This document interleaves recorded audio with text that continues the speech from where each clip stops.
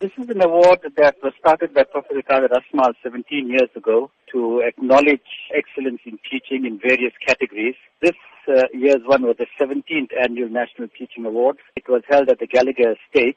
There are about 11 categories: excellence in primary school teaching, excellence in primary school leadership, excellence in secondary school teaching, excellence in secondary school leadership, excellence in teaching mathematics. And then the last two categories, there's one that is called the Professor Kader Asmal Award, and the final one is the O.R. Tambo Lifetime Achievement Award. And that's the one in which I was placed first nationally. So what sort of sacrifices you underwent in order to strive in achieving this recognition? I've taught for 42 years. Started in 1975 as a teacher of English at Piatpata Secondary School, and then I moved to Lake Haven Secondary in 1980 and became head of department in 1984. I then moved to New West Secondary in 1989 as head of department and became principal in 1997. The teaching in the classroom, the production of good results, etc., is just one part of it. A lot of it depends, a lot of assessment based on how else we've done the overall education of our children. We deal with environmental issues, which at my school we dealt with, and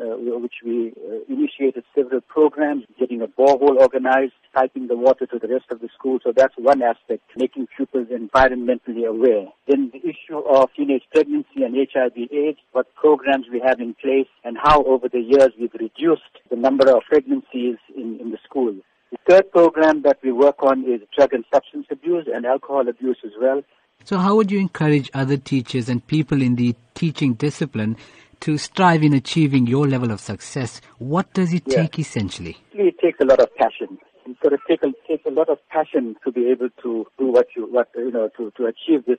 For the Lifetime Achievement Award, for example, there's got to be a minimum of 30 years of teaching. How would this achievement be used to expand the level of education in the country? The important thing about this overall national award is to encourage our teachers to strive to do better.